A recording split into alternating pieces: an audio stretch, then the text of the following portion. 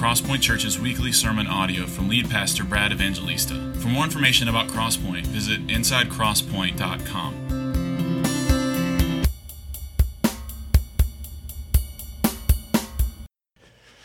Amen. Amen. Praise God. Good morning. If you have a Bible, open it to James chapter 1. We are picking back up on verse 18, where we left off. We're going to read through verse 21. One of the reasons I love James is because it is condensed. It's packed full. It's all meat and no fat. It's straight up nutrients for the soul.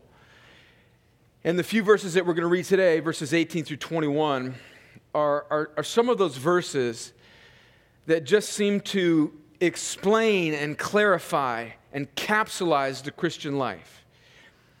I think in this text, we're going to see truths about salvation, and we're going to see truths about sanctification. And there's so much to see here. I just want us to dig in. So let's get to it. Let me read the text, verses 18 through 21, and let me pray.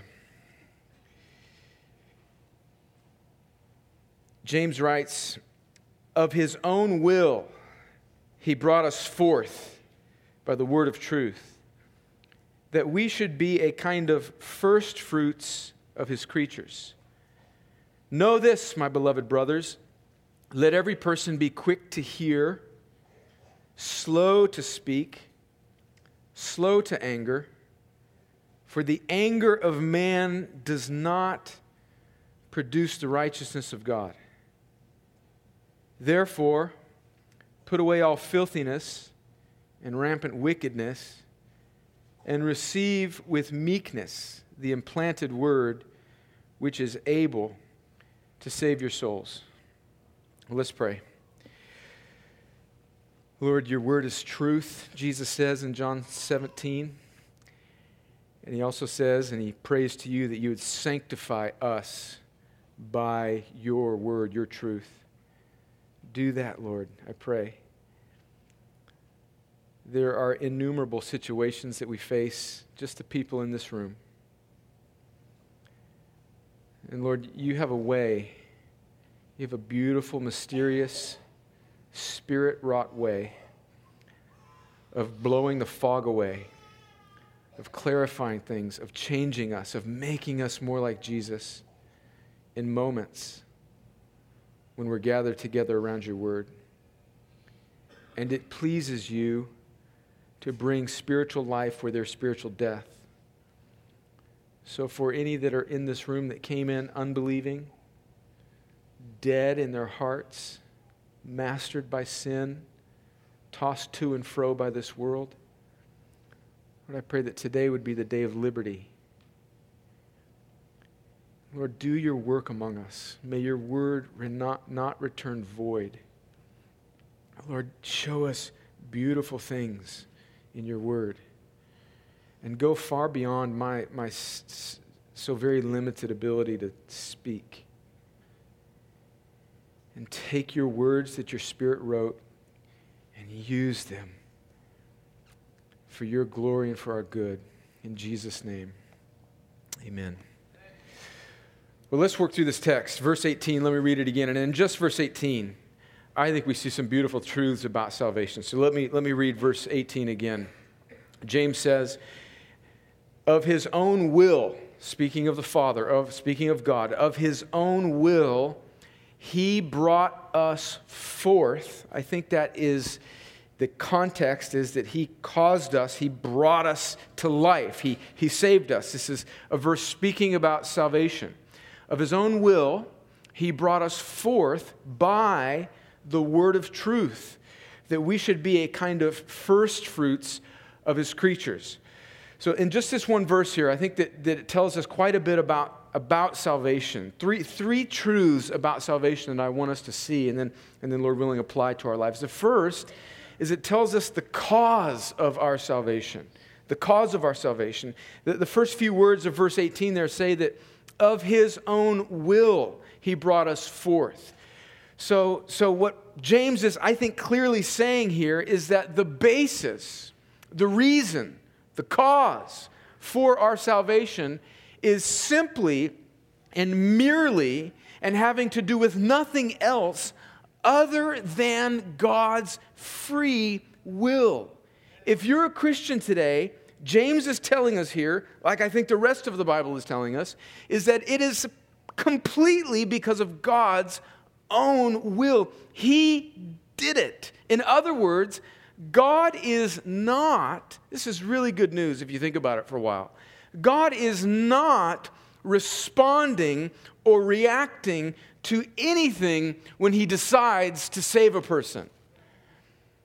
God is not reacting or responding to anything in a person or in their circumstances, the amount of righteousness that they have or the lack of righteousness that they have, the amount of sin that they've committed, the depth of sin that they've committed, the good deeds that they've done. God is not responding to anything or reacting to anything when he decides to save a person.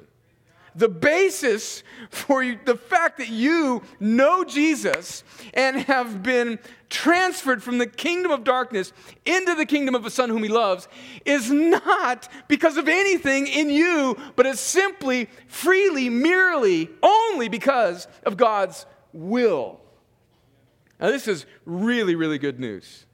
This is really, really good news. It's good news on both sides of the ditch, because we tend to fall off on either side on this. It's good news because some of us are prone to think, well, I'm a pretty good guy. God should, he seems like a reasonable decision that he would choose me because of all these things that I kind of have.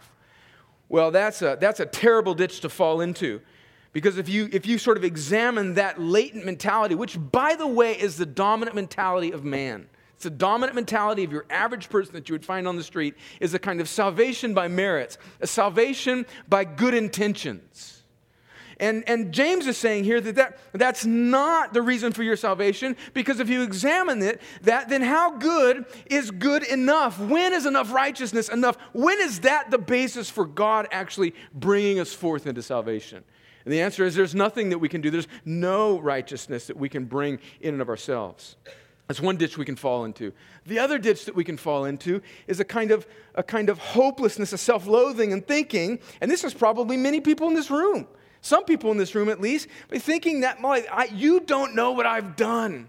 I have done this, and there's no way that God can save a person like me. But friends, the great truth is that he's not saving you because you haven't done this and this and that, and you've done so many bad things, now I can't save you. He's saving you, according to James, because of his own will.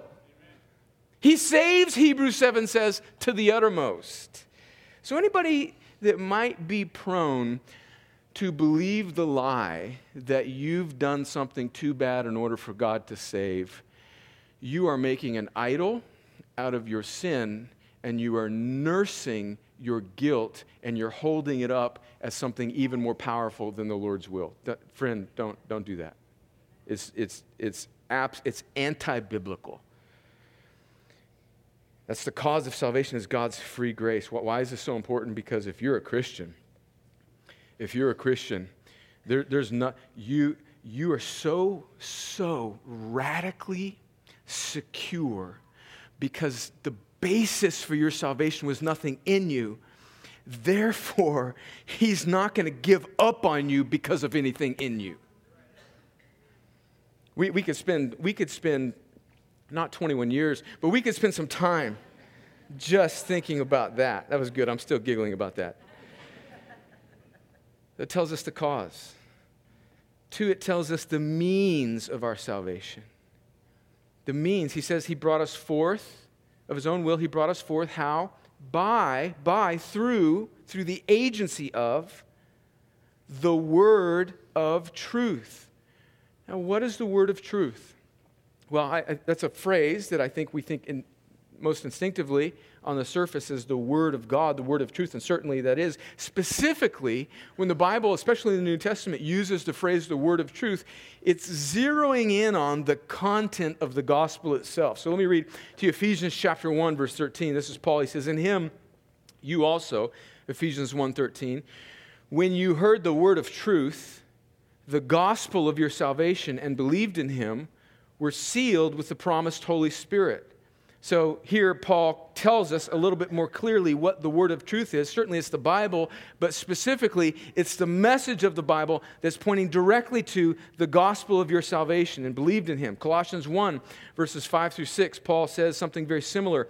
He says he's commending the Colossians because of their faith. And he says, "Because of the hope laid up in heaven for you in heaven, of this you have heard before in the word of the truth, the gospel, which has come to you, as indeed in the whole world it is bearing fruit and increasing, as it also does among you, since the day you heard it," meaning the word of truth, the gospel, "and understood the grace of God in truth."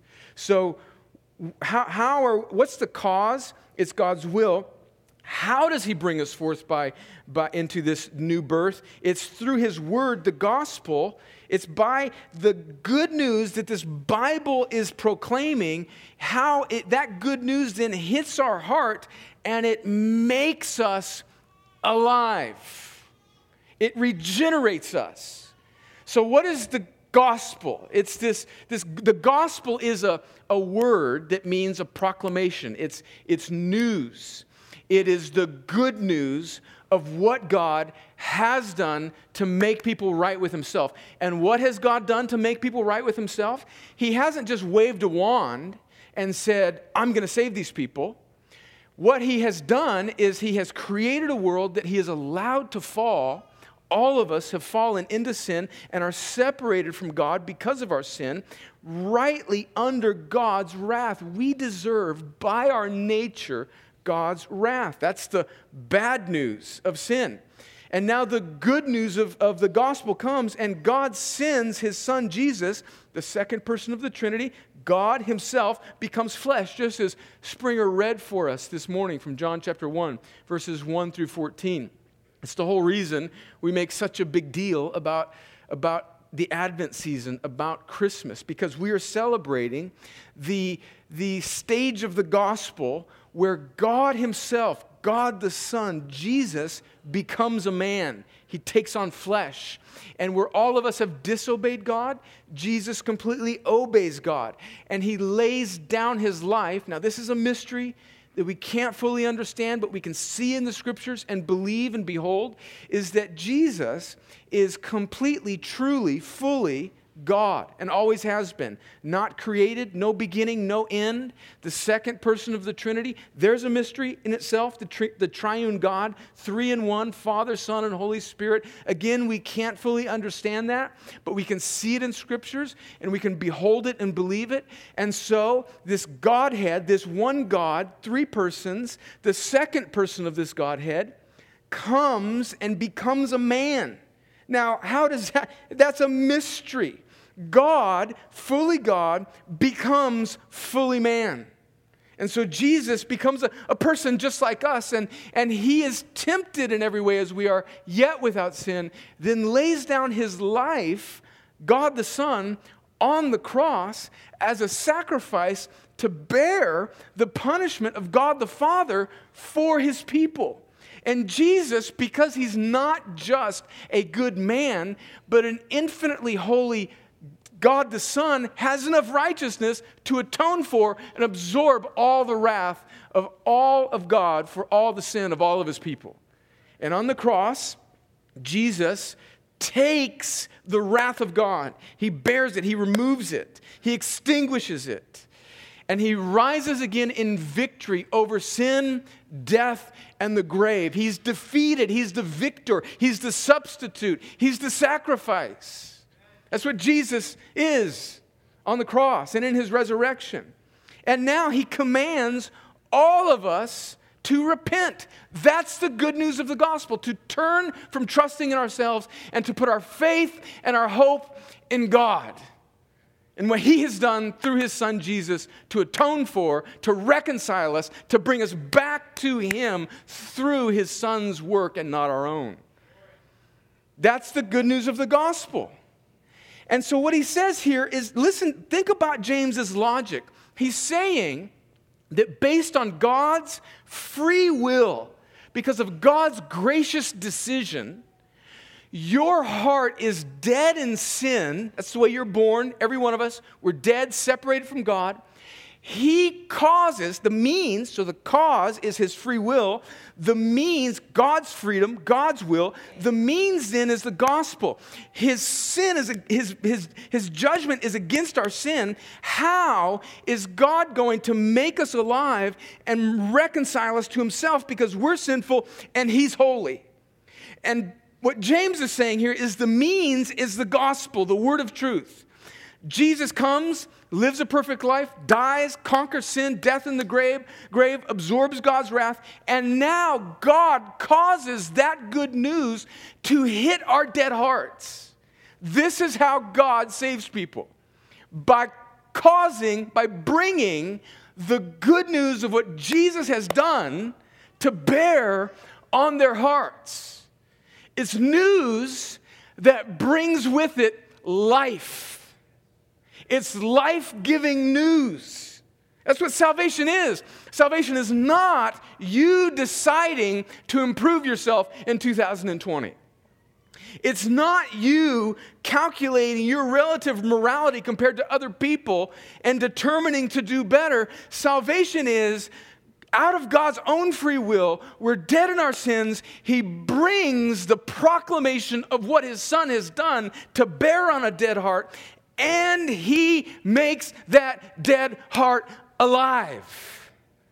That's the means. That's the way God saves you. You're totally passive. You're totally passive. Just like Springer read from us in John chapter 1, where we are born again not of the will of man, but of the will of God. Right? I got a birthday coming up, January, and I was born in 1971. January 13th, 1971. I'll be 49, coming up on a big 50, coming up on it. I don't want to get too detailed here, but you realize that I was completely passive in my birth, right? I didn't have anything to do with it. I didn't have anything to do with my conception. I didn't have any, it happened to me. And that's what salvation is, friends. It's a gift. It happens to us. And now, what is he saying? He's saying that the third thing that he teaches us about salvation is not only the cause, God's own will, not only the means, the gospel that transforms us, makes us alive. It hits you. It brings you to life. Now the purpose, he says, that we should be a kind of first fruits of his creatures. So why has God of his own will brought you forth by his word so that you would be a kind of first fruits of his creatures? Now, that's not language we ordinarily use kind of in our vernacular in modern English in 21st century. So what is James saying when he says that the reason God of his own will has caused the gospel to bring life to your soul so that you would have faith and repentance and trust in Jesus is so that we would be a kind of first fruits of his creatures. What this means is it tells us about the purpose of salvation. The purpose of salvation. First fruits biblically is this concept of an offering of the best to the Lord. So we read about it in the Old Testament numerous times, but specifically, let me just read to you in Proverbs chapter 3. This admonition from Proverbs 3, verses 9 and 10. It says, "Honor the Lord with your wealth and with the first fruits of all your produce. Then your barns will be filled with plenty, and your vats will be bursting with wine."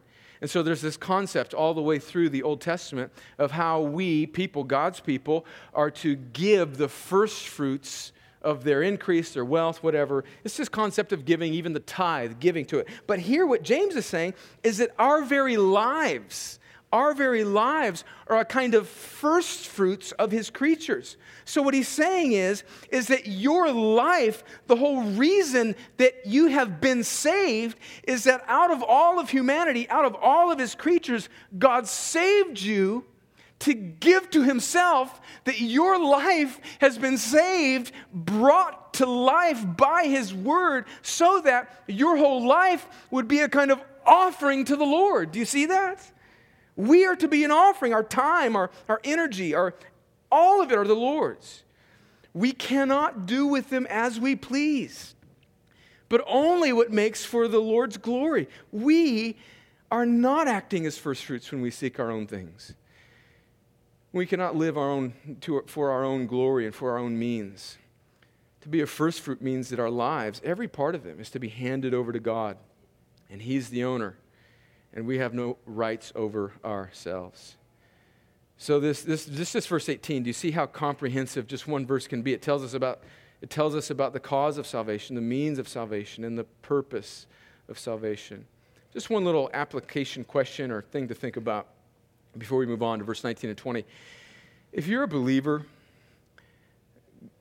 God has saved you not so that he would be there for you. Certainly he's there for us. He helps us as a father. There's all sorts of things in the Bible that tell us about how God attends to the needs of his people, all of that. But primarily, we are the Lord's. We're the Lord's. It's a simple thing, but it's a kind of mindset.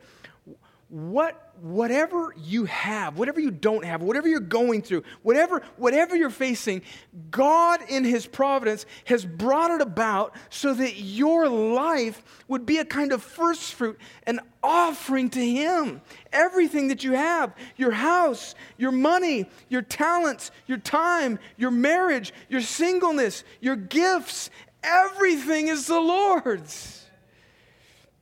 And that's why he saved you, to bring glory to himself through your life, to shine the light on his beauty through your redemption. That's a beautiful truth. Okay, verses 19 and 20 then just are a kind of transition. Verses 19 and 20, strangely, I think, or interestingly, not strangely, but interestingly, don't really fit in the context of verses 18 and 21. I think 18 and 21, which we'll read in a second, are about the Word of God.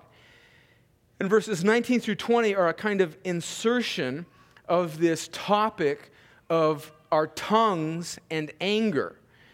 And much ink has been spilt as to where and why James would include verses 19 and 20 in this particular portion of the first chapter and not somewhere else. It's a kind of, almost like a kind of parentheses. It's like an interruption of his flow of thought about the word of truth, and then in verse 21, the implanted word.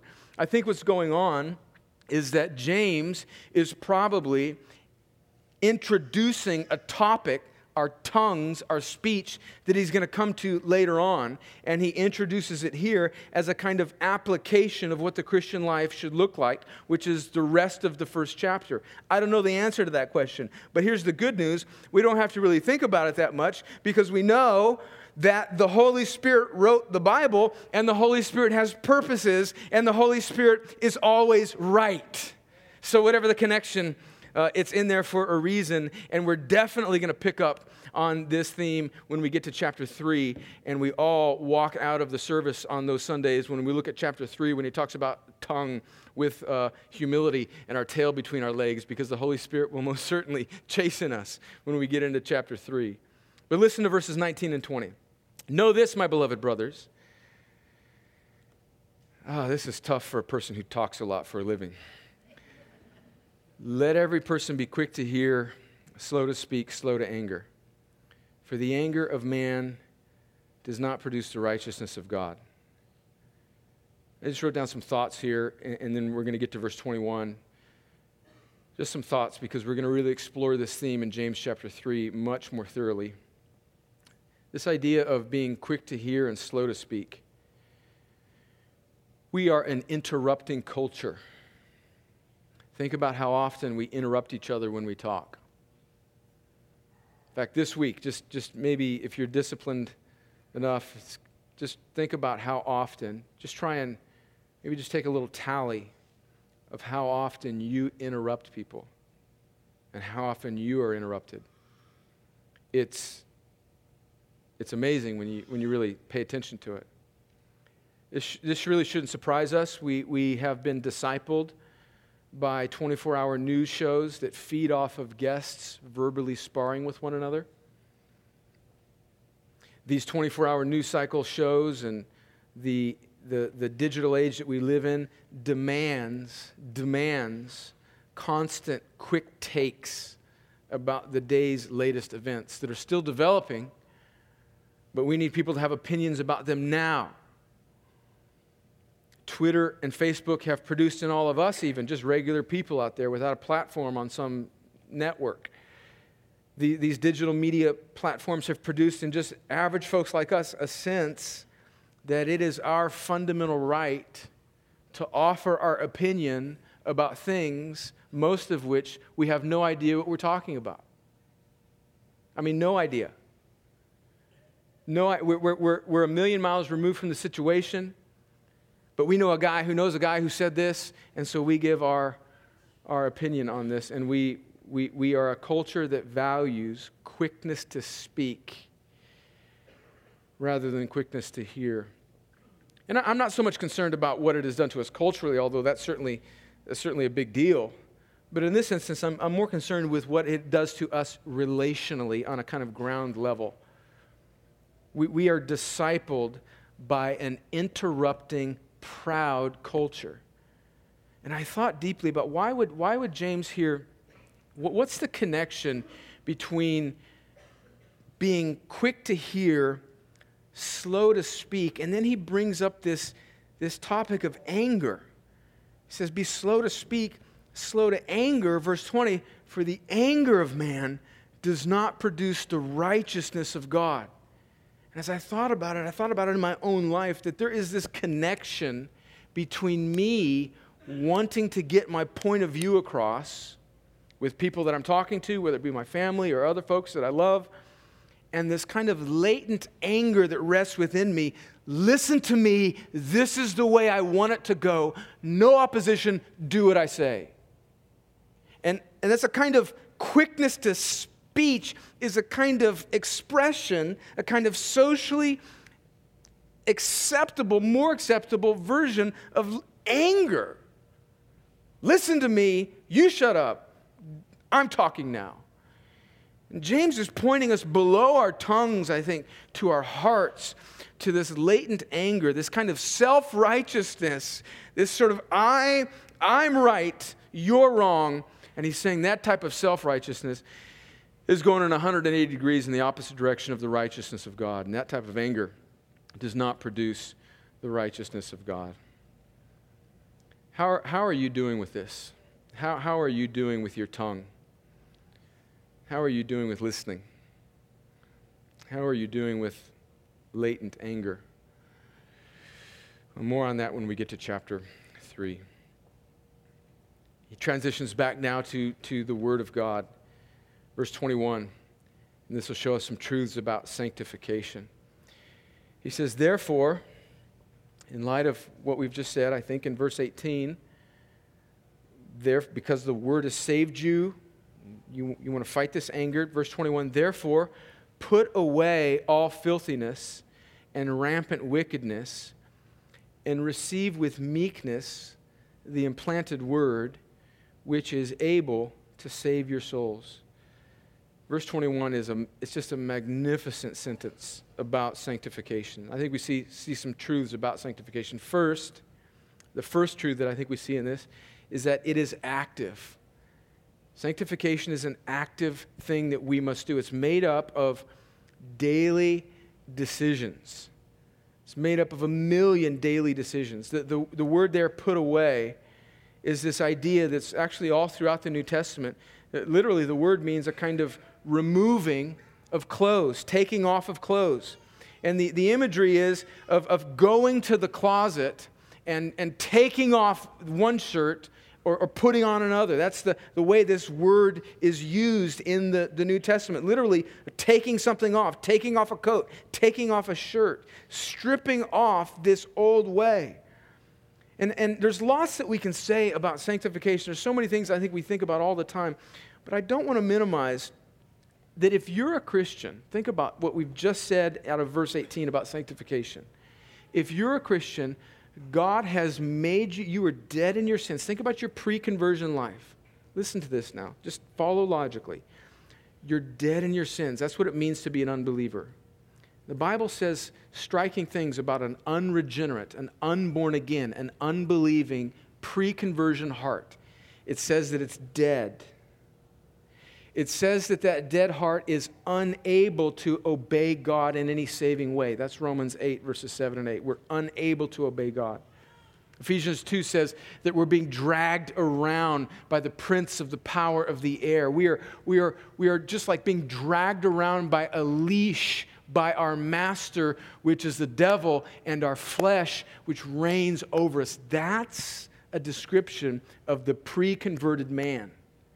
But when God saves us, He takes out our old heart and He gives us a new heart. We have a new heart with new affections. And now where we were unable to obey God, we are now enabled to obey God. Now that new heart, it's an infant heart. It's not a fully developed, fully sanctified heart. It's an infant heart. But it is now, even in its newness, even in its infancy, even after spiritual birth, it's now able to make a decision to obey God. And what the point I think I want to make here is that much of Christian life is just realizing that we have a decision to make, and we are now enabled to make that decision. Where we've been drug away for years, and this is the difficult part of sanctification. This is where the rubber meets the road. For years, we were dead in our sins. And we were drug away just by our lust, by the world, the flesh, and the devil. And we're so used to giving in, to deciding, because our hearts were dead, to deciding to disobey the Lord. Now salvation comes. We've been made new. Now, half of the battle is realizing that you don't have to go down that road anymore. You can make a decision. Your heart is new. You're alive now. You're not as strong as you're going to be. You're maybe not as strong as you should be. But Christ is in you. And you can take off that shirt. You can not go down that way. You can not make that call. You can not do that thing. You can not go down that pathway. And sanctification in verse 21 at its core is just a decision that a Christian makes daily 1,000 times. To put away. And there's so many things I could say around that. Don't we need help doing that? Come on. That's not a solo flight, man. That's a bumpy road. We can make that decision. We put away all filthiness and rampant wickedness. That word rampant is interesting to me. It's like it's all over, right? It's just everywhere. It's like the little pop-up game at the midwinter fair, you're just hitting the thing and something else pops up. That sin's everywhere. And we have a decision to avoid it, to say no to it. So sanctification is active. It's something that we must do. And we can do it if we're born again because we have a new heart that is now enabled. But now it's passive as well. It's both active and passive. That's the second thing that I think this text tells us about sanctification. It's passive. He says, therefore, put away all filthiness and rampant wickedness. That's something you do. It's active. And passively receive with meekness the implanted word. So there's this passive nature that is also present in sanctification. We receive the word. Now there's action in receiving the word, but when we receive the word, the implanted word, it works on us even without our own activity. It does something in us. And James is saying here that this word of God is planted in us. It's in our hearts and it takes root in us. And this is the promise of what the Bible tells us about being a believer and what God does in the lives and hearts of His believers. Let me read to you Jeremiah chapter 31, verse 33. This is the promise of salvation and the promise of the new covenant. Listen to this. For this is the covenant that I will make with them of the house of Israel after those days. And when he talks about Israel in this sense, he's speaking about the new covenant. He's not just talking about ethnic Israel in the Old Testament, like an ethnic Jew. I think he's talking also about spiritual Israel, the people of God in the New Testament, the believers in Jesus, both ethnic Jews and whosoever will call upon the name of the Lord. This is the new covenant, that I'm going to gather true Israel to myself. So he says, this is the covenant that I will make with the people of God, the house of Israel, after those days, declares the Lord. I will put my law within them, and I will write it on their hearts, and I will be their God, and they shall be my people. So here's what happens when you're a Christian. God not only saves you, he gives you this heart that is now enabled to fight sin, maybe not perfectly, but it's a decision we must make. But he also takes this word, this implanted word, and he, as he says here, implants it. He puts it on us. He gives us an alertness. He opens our ears. He puts his way. The Holy Spirit now takes residence in our life, and with the Spirit comes the Word, and now the truth of God, even though it may be just a grain, it's in us. It's in us. You hear the Word, it sticks in you. God does that in the life of a Christian. And then he says about this word, listen to what Paul says in 1 Thessalonians chapter 2, verse 13. I love this passage. It's so encouraging. He says, we also thank God constantly for this, that when you received the word of God, you heard the gospel, God made you alive, and then you heard the teaching of the word of God, which you heard from us. That's like the context of what Paul is saying. You Thessalonians were dead in your sins. I planted this church, Paul is saying. You heard the gospel. You heard the teaching of the scriptures. You heard it from us. He says you accepted it. You received it meekly, as we see in James. You accepted it not as the word of men, but as what it really is, the word of God. Listen to then what he says about this word of God that they received. It's implanted, which is at work in you believers. So friends, that's why it's so important to come, and that's why we preach the Bible and not my opinion. That's why we want to center on the Scriptures. That's why reading the Bible is so important, because it has a kind of transformative effect. It's so powerful that it works even when we're not aware of it working. I think this is somewhat of what Jesus is saying in Mark chapter 4. Let me read Mark chapter 4, verses 26 through 27 now. To be clear, I think Jesus is speaking broader here. He's speaking about the kingdom of God and the way the rule and the reign of God expands throughout the earth. These parables of the kingdom that he says in Mark and in Matthew chapter 13, here in Mark chapter 4. And although he's speaking primarily about this rule and reign of the kingdom of God globally, universally, I think the principle that Jesus is speaking of here in Mark chapter 4, verses 26 and 27, applies also on a kind of individual level about the rule and reign in the heart of an individual believer through the Word of God being planted in their lives. This is what Jesus says, verse 26 of Mark 4. And he said, the kingdom of God is as if a man should scatter seed on the ground. So I take that, and this application that I'm using for this verse is that the Word of God hits you. You hear the gospel, it regenerates you, it makes you alive. And now it's in you. The Word is on you. It doesn't go away. It's implanted in you, even if it's just a little bit.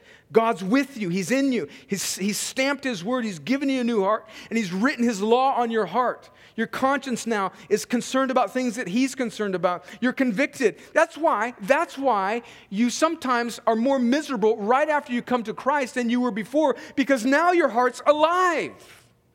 And God's Word is written on your heart as a kind of navigator for you, and you're working those things out. But here's what Jesus is saying. The kingdom of God is as if a man should scatter seed on the ground. The Word hits our heart. Verse 27, he sleeps and rises night and day, and the seed sprouts and it grows, and he knows not how. The Word works on our hearts. The implanted Word of God works on our hearts regardless of whether we realize it or not. In fact, most often we don't. So here's a clear application. If that's the case, shouldn't we just want to take in more of God's Word? Shouldn't we just just do whatever we can to get in the way, so to speak, of God's word. My wife and children have a cat. And this little cat, strangely, for some reason, has taken a liking to me. And this cat, when I walk down the hallway, it's like the cat thinks she's like a shepherd dog that is like herding me. Like she's trying to, so she will run down the hallway and cut right in front of me and throw herself down on the ground. And she will get in the way. Wouldn't it be a shame if I accidentally stepped on that cat one day? What a terrible thing that would be. But this cat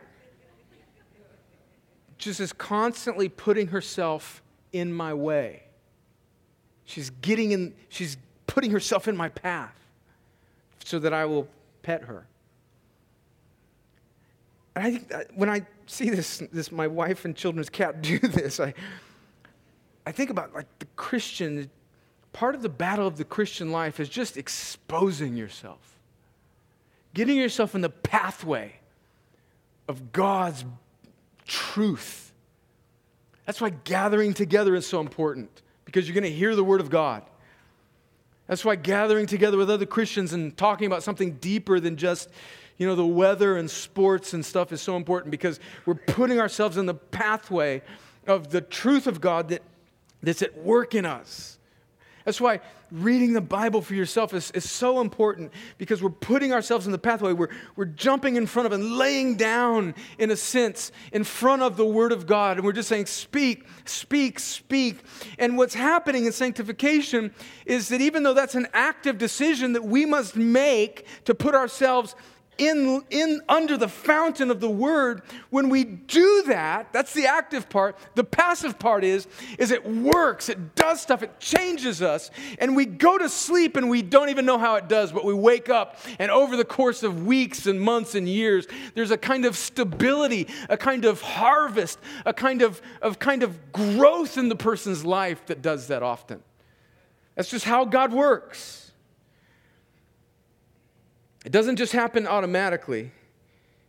It's a decision, it's an active decision that we make to put ourselves in the way of the flow of the Word of God. Listen to this, these words from, I read this on the Desiring God website, and it was a little blog post, an admonition written to women by a woman, but it has broad application. It's not, even though the quote here that I'm about to read will be to women, it's a wonderful truth that applies to everybody. And the title of this blog post, if you want to look it up and read it later, is Lies That Keep Women from the Word. Lies That Keep Women from the Word, from the Desiring God website, written by a lady named Rachel Jankovich, I believe is how you pronounce her name. Listen to what she says here. This is so true. She says, many Christian women, of course, I'm inserting in that men, do without the Word of God. We have set our standards so unbiblically high for the moments in which we will read the Bible that we have devalued the Word itself. Now, let me just stop there. I think there's a lot of truth to that sentence. We have romanticized the simplicity of taking in God's Word. It's just, everything's got to be perfect, just the kids got to be quiet, everybody's got to be taking a nap. I got to feel like it. No, let me read that sentence again. We have set our standards so unbiblically high for the moments in which we will read the Bible that we have devalued the Word itself.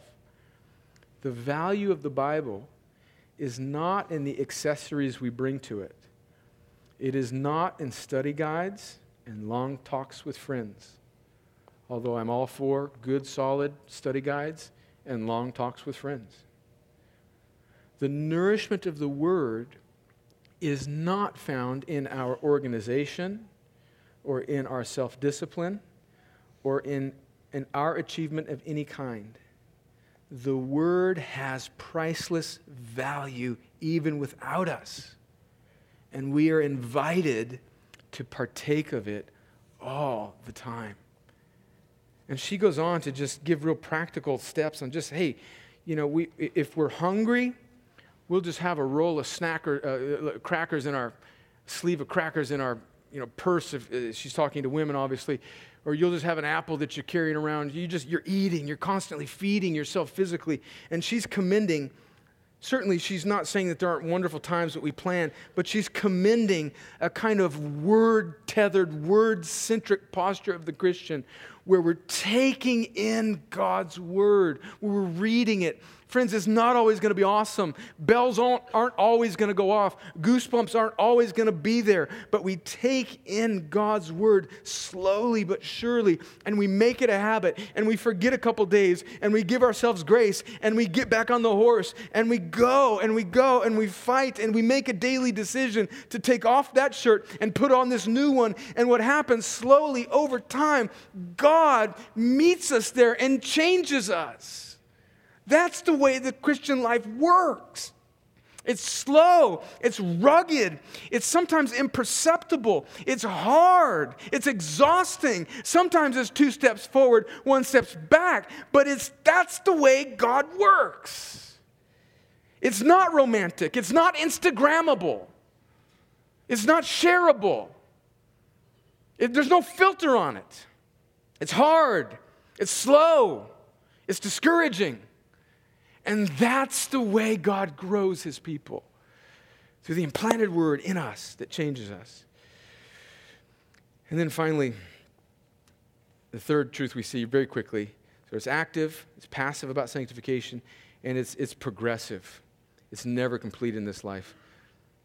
Look at the tense. I'll read 21 again. I just want you to notice the tense of the second part of the sentence. He says, therefore put away all filthiness and rampant wickedness. It's the active part. And receive with meekness the implanted word of God. It's going to be at work in you. That's the passive part. Which is able to save your souls. So I think the context here is not speaking about our initial conversion, although certainly that's what the word does. Verse 18, he brings the word to bear on our hearts, and it saves us. But I think in context here, and we see this in other parts of the Bible, that sanctification is a process. Let me read to you Romans chapter 5, verses 9 and 10. Paul says, since therefore we have now been justified by his blood, much more shall we be saved by him from the wrath of God. So in a sense, we are already saved, and we shall be saved. Verse 10, for if while we were enemies, we were reconciled to God by the death of his Son, much more, now that we are reconciled, shall we be saved by his life.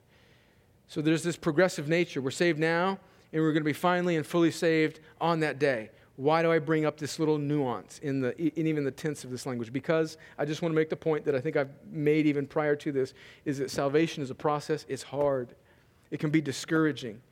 You are not all that you will be. That's part of the Christian life. And I want to say to somebody struggling with fighting habitual sin, hang in there. Hang in there. Take God's side against your sin. The implanted word of God is at work in you, even if you don't perceive it. Put yourself in the pathway of God's word. To the person who feels like God is distant, and he's not there, and he's not listening to you, and he feels a million miles away. Friends, the Lord is with you. The Lord is with you. God has purposes in the slow pace of this fight that we find ourselves in. And he will finish the good work that he has begun in you. Be sure of that. Let's pray. Lord, take this word, even that we've looked at today, and use it, I pray, to do the very things that it said it would do. That it would be implanted in our hearts, and that it would change us and make us more like Jesus. And for any friends that are in this room that don't yet know you, Lord, free them up to see the beautiful truth of the gospel, that you save by your own will. You are rich in mercy. It delights you to save people. So, Lord, by the word of truth. Cause some dead heart to be made alive today, and then reorient all of their affections, all of their desires to see that they are meant to be a first fruit given back to you for your glory. Take this word and make it more than just some intellectual thing that we think about today or even react to emotionally. And use even these words that we've read today, implant them on our soul, and weeks from now, years from now, cause this word to bear fruit in our lives.